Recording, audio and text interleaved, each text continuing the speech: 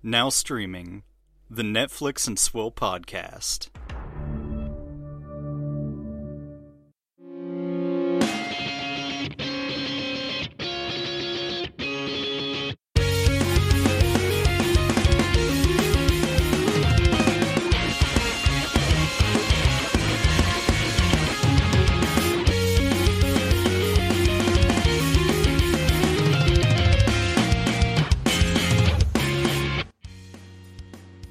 Shalom, my homies. Welcome to a very special Netflix and Swill podcast. I am Dan. Caleb is not here. I am instead joined by Mr. What's on Netflix himself, Casey Moore. Good morning. Hello. How's it going? I'm glad you're here. You dodged all the Warrior Nun picketers sitting outside your house. I'm very happy about that. And today, what we're here to do is talk about the 2023 movies that were just announced by Netflix. I don't know. It was this week, like right before the earnings call, which I felt like was a bad sign that they were releasing. Hey, look at all the stuff we have coming out this year. Ignore all the bad things that are happening for our earnings call. Turned out to be okay, but yes, we're going to be doing a Serpentine style draft for this. So basically, whoever gets the first pick, the next person will have the next two, and so on and so forth until we each pick 5 movies. One of which will be a wild card, which has not been announced, but we believe will hit the service sometime this year. And Casey, I won. Miraculously, I won the coin toss or the dice roll or whatever you want to call it. So we'll start with me. And the movie that I am picking. Oh, also scoring wise, something we should say. Yes. You explain this because you came up with it, and it's much better coming out of your mouth than mine. Basically, we'll split it into 2 columns, and then we'll do the first column of viewing hours, so popularity, basically, and then we'll do critical acclaim as well. So, what people liked on IMDb. So we'll put the IMDb scores in one column of the movies, and the viewership in the other, where available, and then order them by rank, assign the points, and see who wins. Man, I can't. If any of these don't actually get viewership numbers, that'll be crazy. But crazier things have happened. We've seen Indeed. some wild stuff out of the Netflix viewing stats recently. Yeah, But, I mean, a good few movies over the last year, they've had really good reviews, but no one watched it. So, that would result in a very low point score on one column, but good on the other. So we're trying to hit a good balance in the ones that can hit both columns. Yep, absolutely. So I'll get us started. And I brought up a rabid fan base, in our little intro segment. And I'll bring up another rabid fan base. I am going to go with Zack Snyder's Rebel Moon. Ooh, This is yes. Netflix's attempt at a Star Wars. And considering the, fire James Gunn hashtags and restore the Snyderverse hashtags, Zack Snyder has his loyal legion. And also being that this is a Christmas release, this is the movie that Netflix wants to be the biggest of the year for them. They must have seen part of it to say, yep, we've got a bit of confidence. It's the equivalent of this year's Knives Out, Yes. essentially. Yes. I'm also curious if this will be a theatrical release. I don't know. I don't know how complete the movie is, but we'll see. We might get another Thanksgiving theatrical release again to see what happens. But yeah, I just feel like everything for this movie is lining up to be the hit of from Netflix this year. Mm-hmm. But I mean, who knows? I don't know. Army of the Dead really didn't light it on fire, but I just feel like it did numbers. It did good numbers, didn't it? So yeah. So yeah, I'm going Rebel Moon. We'll see. I hope. Okay, I'm going to pick a solid bet here at the top. I'm going to go Extraction 2, primarily for the viewership. Yep. Extraction 1 still resides in the top 10 of all time. This has got a crazy amount of interest, particularly in Eastern countries like Asia and stuff. Mm-hmm. Chris Hemsworth is just a massive movie star. Where I think it might fall down is on the IMDb side. I think the trouble with generic action thrillers is that they do what they say on the tin, but they're probably not awards fair or No. anything like that. So I'm going to guess that The Grey Man was big this year again. Mhm. Action movies just seem to be a solid bet, so I'm going with that. Yep, that's totally fair, and I get that. That was my thing too about Extraction 2 is that it will probably get viewership again, probably not like the record viewership, because you want to talk about perfect storms. It was still going to be a highly viewed movie, but also it hit like right as lockdowns were happening. Yeah, and that's true. That just inflated everything. At least to me, I don't really have any numbers to back that up, but that's how I felt about it. So I don't think it's going to hit Extraction 1 levels of popularity, but it's still going to be fairly popular. Yeah, I think it might crack the top 10 just looking at the list. I think The Irishman and The Unforgivable are very easily attainable movies at this point to beat. So, we'll see. Just looking at yes, right next to each other, actually. So, yeah, pretty much bang on. So, all you have to do is 215 million, and you're in the money. Yeah, so we'll see. But yeah, I like that pick. So what is your next pick? I'm going with a quality pick next, and that is David Fincher's The Killer. Nah. I'm sorry. I kind of figure that this one's going to be an easy win on the IMDb side. I think David Fincher is such a secure bet at this point. I think the only thing it might fall down on it is particularly some of his earlier movies. I don't know whether they've done well when they get licensed to Netflix.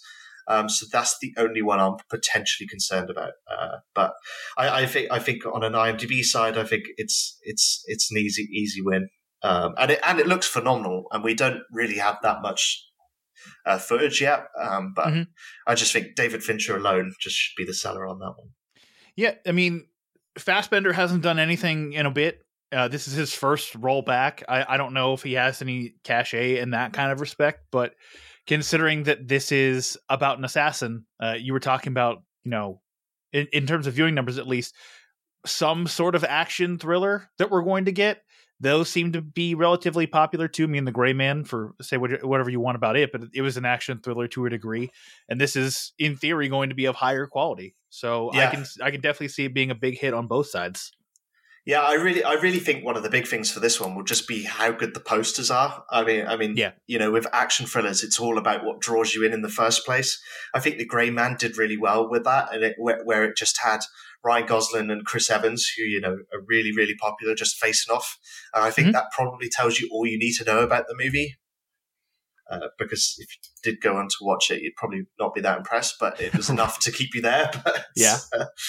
I think visually, as long as they capture that and give a good hook, I think it's going to be a easy run. Yeah. All right. Well, speaking of Chris Evans, I'm going to go with a quality pick this time, and I'm going to go with Pain Hustlers. This is Emily Blunt, Chris Evans, Andy Garcia, Catherine O'Hara. It's David Yates as well as a director. I mean, I'm just looking at that cast and going, Chris Evans still has draw, Emily Blunt has draw to a degree, and I just want to see what happens with them. It feels like it's going to be one of those ones that Netflix is going to try to push for Oscars. I mean, it's getting released late in the year, October 27th. So that's closer to around the time where awards watch comes in. So I think critically it'll hit there. The question is, can it hit with the audiences? Maybe, probably. We'll see. Considering, again, the talent behind it in front of the camera. But yeah, I don't really know too much about the movie, but I'm just guessing based off of it. Like, it kind of looks like a Wolf of Wall Street-ish type of movie. So that might work out in Netflix's favor. I was going to say the subject matter is really compelling, at least to me. So I think it's going to.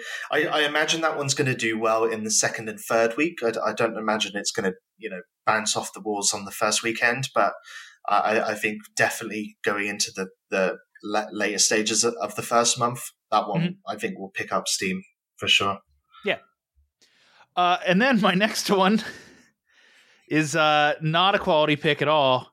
But I enjoyed the first movie. It's going to be Murder Mystery 2. It's Adam Sandler. Adam Sandler has movies that people watch, whether you like it or not. And I enjoyed Murder Mystery 1 to a degree. I thought it was, funny. Funny. It was like the least annoying Sandler we had to that point. And then, Hustle and other such things. But yeah, I just want it to be good. It looks like another Adam Sandler takes his friends on vacation kind of movie where they're traveling around Europe again. But still, I think it's going to scratch enough of an itch for the comedy fans and the people who like Adam Sandler to pull in some good viewing numbers. It's not going to do well critically. It's probably going to be like in that 5.5 to 6 range on IMDb, but whatever. Yeah, and the first movie did really well, although it was on the old metric system, so we don't really know how that translates to modern. It's not in the top 10s for sure, but yeah, I think that's a solid bet. Out of the 3 movies that are confirmed to be his, I think that one's the easy win. Leo, I'm not so sure on, and Spaceman is a complete toss of the coin. We know so little about that. The subject matter is bonkers. And whether he pulls it off, I do not know, but it's... Okay, I'm now just looking at Spaceman. Wait, this cast is actually crazy. Adam Sandler, Carey Mulligan, Paul Dano. Yeah. Wow. And reading the first few sentences of the logline, I don't know if you want to do that, but it then goes off the rails in the book at least, so... An astronaut. As an astronaut sent to the edge of the galaxy to collect mysterious ancient dust, finds his earthly life falling to pieces. He turns to the only voice who can help him try to put it back together. It just so happens to belong to a creature from the beginning of time lurking in the shadows of his ship. That sounds bonkers. Yeah, it's a giant spider. Okay. Yeah, so it's a bit like Interstellar meets a fantasy movie by the sounds of it. So I don't know. I don't know. Completely up in the air on that one, and not one of my picks. Unfortunately, I think it's too much of a wild card. Yeah, but like that. That's actually interesting because I like seeing Adam Sandler. I like the thought of Adam Sandler doing like, all right, 1 for me, 1 for you, or 2 for me and 1 for you, where he'll do like his dramatic roles like Hustle for Netflix, and then also be able to put out his dumb vacation movies with his friends. Yep, yeah, he's a powerhouse for Netflix. He's really hitting across all boards, and I imagine that they're going to keep going. He's got supposedly got a Noah Baumbach film coming out where he's co-starring alongside Brad Pitt, plus a new Safdie brothers movie. Yeah, I think your article on What's on Netflix said 6 movies from Sandler coming. At least, and then additional ones from his production company where he just serves as like a executive producer, which is The Outlaws this year. Okay. All right. Well, yeah, those are my 2 picks. So let's move on to you. What are your next 2 picks? Okay, so I'm going to go with a high school one, and I'm going to go with animation this time. I was split between this. I won't name the other one in case you change your mind. But I'm going to go Chicken Run 2. I think Aardman. They just put out quality every time. I think the only worry I have with Chicken Run 2 is that the first Chicken Run, I don't know how popular it was in the States. It was more of a British movie, obviously a British studio, but yeah, I think it's going to do high scores. Aardman has superb writers. Their art style is amazing. The only thing that I think that they might fall down on is viewing hours, but we'll have to see. Right. Well, it's a kids movie. Netflix needs kids animation movies to keep hitting. The Sea Beast is their most viewed animation movie ever, and even that didn't crack the top 10 or really even come close. Like, no. It was off by about 40 million hours for that, and yeah, that's they do need something to actually hit in the top 10 that is an animated movie, because otherwise it just seems like animation has a ceiling for Netflix and just can't get past that. Yeah, I think half the trouble is it's very expensive and such a long window to get these out. And really animation that does well in especially in theatrical are all based on existing IP. So it's really hard to launch. Ask Disney this year last year they had a rotten year with launching new movies, even movies sometimes based on existing IP. So I just think animation's having a hard time generally at the moment. But I think Aardman are a good bet. Well, okay. Let's get to your next pick. What's that one? Okay, so I'm going to go with The Wonderful Story of Henry Sugar, or whatever it turns out. Netflix have basically said it's an untitled Wes Anderson Roald Dahl film. Originally, it was just adapting the Wonderful Story of Henry Sugar. Now it looks more like an anthology movie that's going to adapt multiple short stories of Roald Dahl. I think with Matilda, we saw it did well, and Wes Anderson is a really solid bet as a director and a writer, and it's got a superb cast. So my guess is that this is going to be a Christmas hit, and I think given that Christmas window, it might do well like Matilda did. Although Matilda didn't come close to the top in the overall charts either. Well, that was I've said it before. Like, that's wild to me is that Matilda was viral for the dance. Like the big dance number was everywhere, and I assumed like just based off of that, a ton of people would check out the movie. And I just look at those viewing stats. I'm like, a ton of people did not check out this movie at all. I think it was the only bankable star was so done up in makeup that it was hard to even recognize her. So I think that's probably it. It was its downfall, and I think one of its best performing markets would have been the UK, where it isn't available on Netflix; it's in cinemas. So, yeah, I think that probably makes a little bit of a difference. Not huge, but right. Well, damn! I didn't know that about it not being on Netflix in the UK. But that makes sense then. Yeah, it comes out in the summer here. Sony retained the rights in the UK for some reason. That's so okay. Whatever, Sony. You do whatever you want. Don't go down that rabbit hole. Yeah, that's something. All right. Then we got my next two picks. Will be a real pick and then a wild card pick that you already know, but I mean, I have to tell everybody else as well. I want to go another quality pick this time. And considering the pedigree of just his directorial debut, I think Bradley Cooper's Maestro is, A Star is Born was such a big hit. It played at the Oscars. I feel like a ton of people saw it, although I don't have the numbers in front of me for like box office or anything. But I feel like Maestro has some good things coming towards it because of just the Bradley Cooper aspect of it. I really don't know much else about it. I mean, it's the Leonard Bernstein movie, and Bradley Cooper is going to be all done up in his makeup. So it's one of those movies that feels like a perfect storm where it's going to get solid viewership and it's going to get play at the Oscars, assuming, of course, that everything works out for the movie and everyone actually things are actually going the way they should be going. But I just think it's a magnet for critics. I think Bradley Cooper is on the rise as a director. So I'd be on the lookout for Maestro, at least for critics. And again, maybe for viewing hours. Yeah. And Netflix clearly has a bit of trust in it, given that they've released so much assets for it this far out. I mean, perhaps that was because quite a bit of that was leaking anyway, but it's always good when they give you images really early on in a movie's project. Right. It's when it's a week out and you still haven't seen any of it, that's perhaps when you need to get worried. Oh yeah, 100%. Yeah, when the trailer, I've said it before on our show when we covered trailers for Downstream, and it's like, hey, this trailer, the project came out already, and the trailer released on the same day, so this project will not do well. And 99% of the time, that is true. There are the rare exceptions where people actually do seem to be paying attention to that project. But the inverse is more often than not true, that Netflix is going to push Maestro quite a bit. Yeah, that would be my guess too.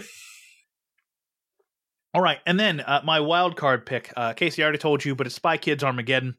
I enjoyed We Can Be Heroes, and that was a surprising hit, at least for me, when it came to the viewing hours that were reported. So Robert Rodriguez doing another movie for Netflix seems like a match made in heaven. I don't think it's going to do super well critically. I think it's gonna be in like that 6.5 kind of range. But viewing hours wise, We Can Be Heroes did fairly well, and it's Spy Kids. Assuming Netflix can get the distribution rights for the other movies, which I mean they didn't get them for that '70s show, but hey, whatever. We can only hope for better times this time. But assuming they can get those distribution rights for those movies, I'd be very interested to see what happens. But yeah, I think this is the live action kids movie that we're really going to have to be paying attention to this year.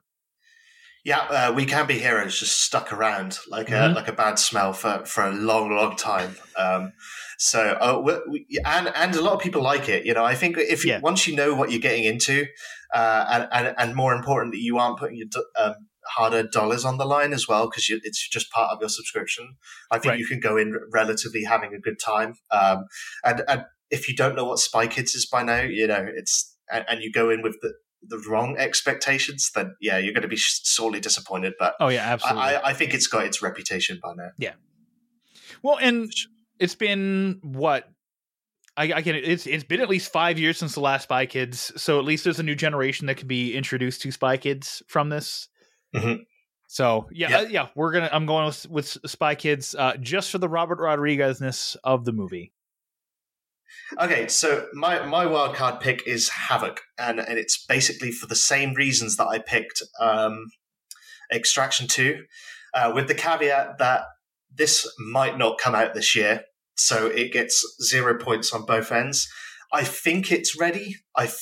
It's been a long time since it filmed, so I really hope that it works and it comes out this year. I'm praying on it, but it's... Oh my God. I pulled this up. This cast is kind of nuts, and considering the director, this should be fantastic. It's Gareth Evans directing with Tom Hardy, Forrest Whitaker, Timothy Olyphant, and what's her name? Ellie Mae.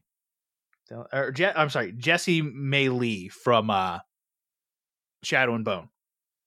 Yeah, and it's and Netflix have clearly put a lot of stock behind Gareth Evans because it's not his only upcoming project for Netflix. He's also serving as executive producer on a new version of The Raid, which he served as writer on the first time round. Right.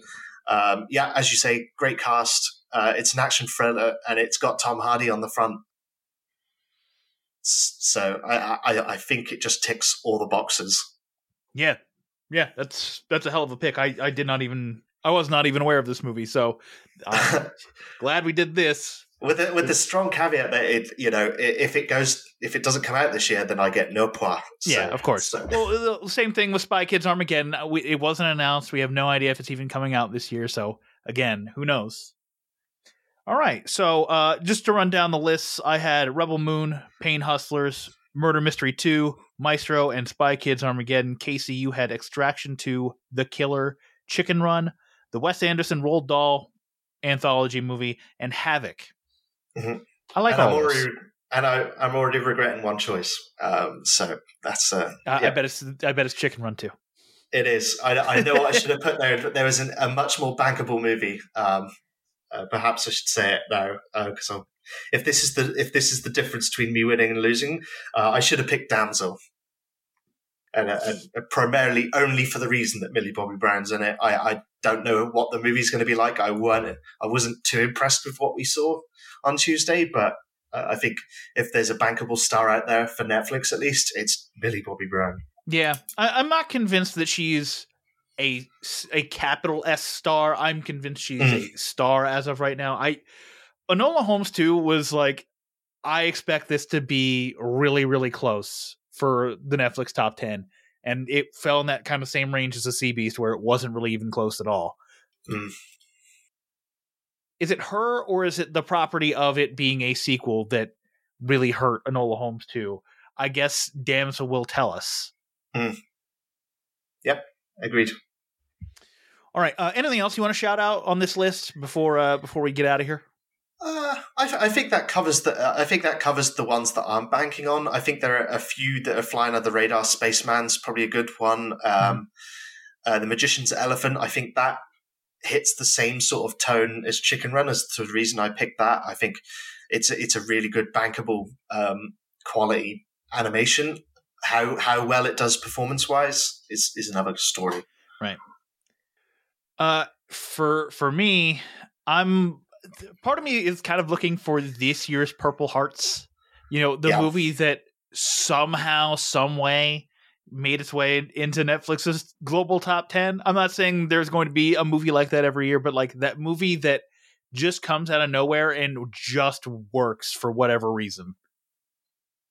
Yeah, and mostly for just going viral on TikTok. That's been. I think that is still one of the most underappreciated things about Netflix's strategy is how much they rely on just pure shows and movies going viral on TikTok. And you can see they're now trying to, because every show and movie seems to have a dance routine somehow. I think back to Resident Evil, and I think that dance scene was so strange, but you can clearly see that they designed that around to try and get it to go viral. Unfortunately, it did, but it just stopped for the right reason. Wrong type of viral. Yeah, exactly. I think they're impossible to predict. I think that's more of a throwing enough at the wall and seeing what sticks. Right. Yeah. Oh boy. Yeah. I remember.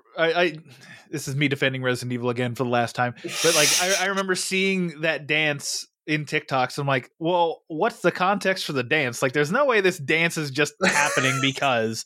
And then I see the context. I'm like, okay, it's not great in context, but at least like I get it and I understand what they were trying to do.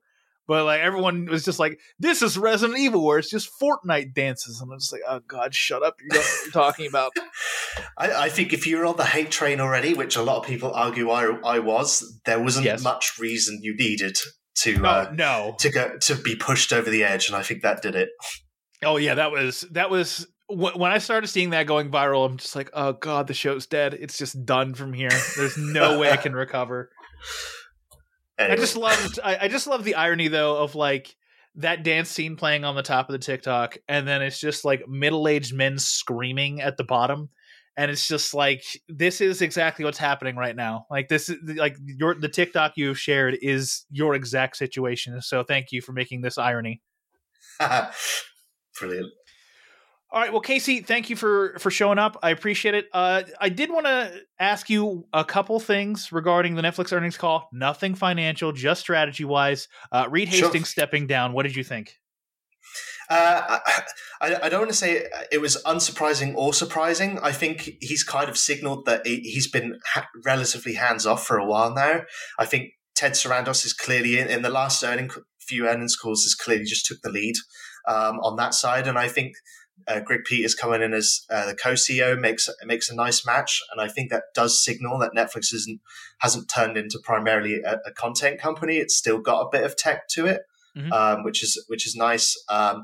Bella, if you read the recent Bella Bajaria interview, I tried. It's so much. In the New Yorker, that kind of makes sense to why her role is now what it is, right? Because she wasn't managing TV, she was managing the entire slates and talking about things on a very high bird's eye view level. So I think if just deconstructing the last few months, I think a lot of these decisions have been on the wall for a while, and it's good Netflix can complete a succession plan, unlike Disney, which is who knows what's going on there, right? Yeah, pretty good. Overall, I think it's going to be weird not being able to predict or have subscriber predictions going forward rather than a revenue. I think that makes our lives harder as trying to cover it, because I think there's so many factors that go into revenue that actually we don't have eyes on. Right. To compound on that too is that revenue was actually down this quarter compared to last quarter, and you can charge that to the federal exchange to the dollar, that's definitely hurting the revenue the revenue side. I mean, if you look at, I shared the ARPU from 2018 till this quarter, and everything seems to be like either holding steady or just fine. And then all of a sudden, like as soon as the dollar started to get strong or other currencies got weak, whichever one you want to say, the ARPU just started falling off in every other region other than the United States and Canada. So it's a weird time for them to make this decision to just focus on revenue when it seems like unless there gets to be some stability or a rebound in foreign currency exchange, that revenue is just going to continue to tail off. Yeah, and the other factor here is that US subs are still down, right? Yes. We're down nearly almost 1 million over the last year. So I guess, the big question that sticks in my mind isn't whether that, Netflix is dying in US and Canada. It's really about, people's appetite for streaming service. Cord cutting isn't going anywhere, but are people just becoming more and more savvy? So it makes you question whether Netflix is going to have to tie people in for the first time for a year, just to be more competitive in that landscape when people can come in for a month, binge everything they want, and then leave again. Yeah. They talked about their two main strategies for this year are going to be locking in and figuring out their advertising tier, and then this password sharing plan. The password sharing plans, don't call it a crackdown. We promise it's not a crackdown. Yeah, there's always a certain irony where their first sentence is, "We want to do nothing but treat the consumer, or serve the customer," and then in the next breath saying, "We're about to, split every customer's payments in two and charge double for what you were getting for the same price for two people," which is always interesting. But they're going to have to do it. It's you wouldn't expect to be sharing your neighbor's broadband service, so you wouldn't expect to share streaming services. So, but it's about doing it in a way that's not punitive, or at least not seeming to be done punitive. And I think some of their strategies make sense. At least the way that the headlines paint it out to be. I think it's going to come somewhere between the two. Right. I just think the ultimate problem with that is that I think the message has just gotten away from them, and the headlines you see every time they talk about it: password sharing crackdown, and it just puts the fear of God into people. Or not the fear of God, but like the contempt of God into people, where they're just like, you take away my password sharing to where my family of 19 people, my grandma from down the street, my brother who lives in San Francisco and I live in New York, like if we can't share that password, then you're dog shit and I hate you. Like that's what the response is right now versus anything else. And just having that be the response to them talking about doing anything with password sharing is bad. Yeah. I think there were some other things I picked up on. I still think the gaming strategy, I mean, it still gets a paragraph every quarter.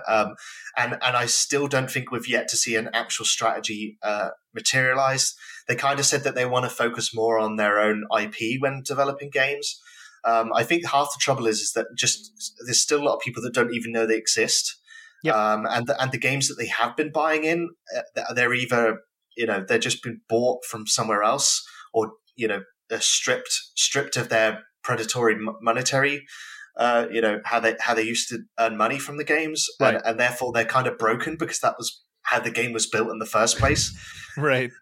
So I don't know. I don't think volume is the play on that one, and that seems to be what they're doing just to get off the mark. And I think by doing that, they're kind of damaging it. There were some good ones this year. The quiz game that they built inside of Netflix's. Yeah, that was fantastic. That was a great idea.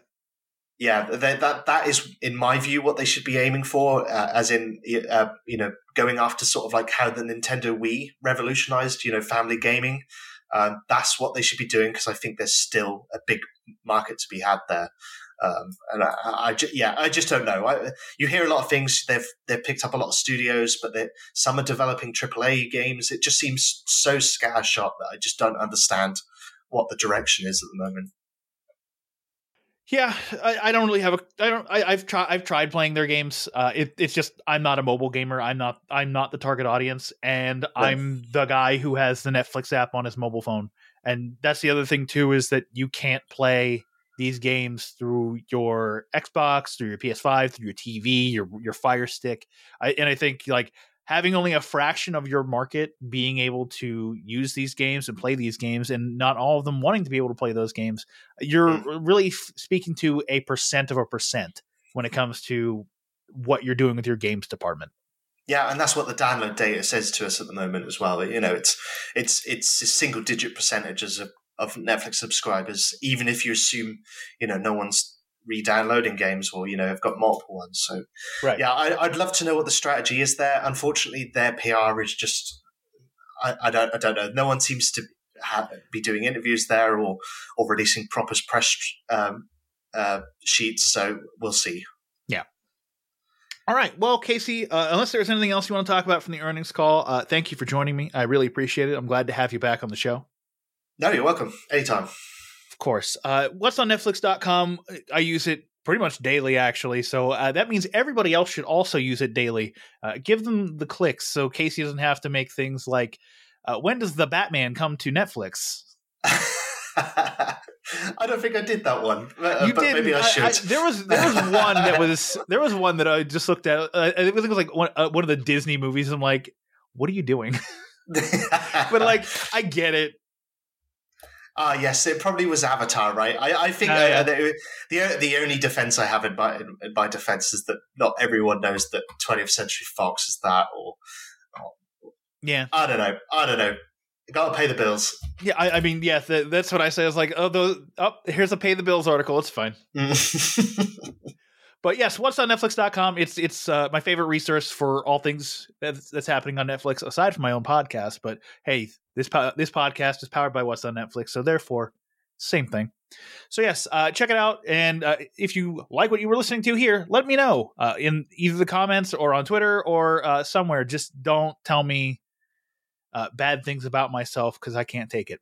Casey is much better at taking bad things about himself. I am sensitive. I am a very sensitive man. The second Warrior Nun fans come start looking for me, I immediately tell my friends, and then they come bully the Warrior Nun fans with me. It's great. But yes, stay tuned. This week on the podcast, we will be reviewing Vikings Valhalla Season 2. And yeah, that's the main thing. And then also I'll be talking a bit more about the Netflix earnings call in a 5-minute rant that Caleb will speak no words during. So thank you for listening, and we'll see you next Tuesday.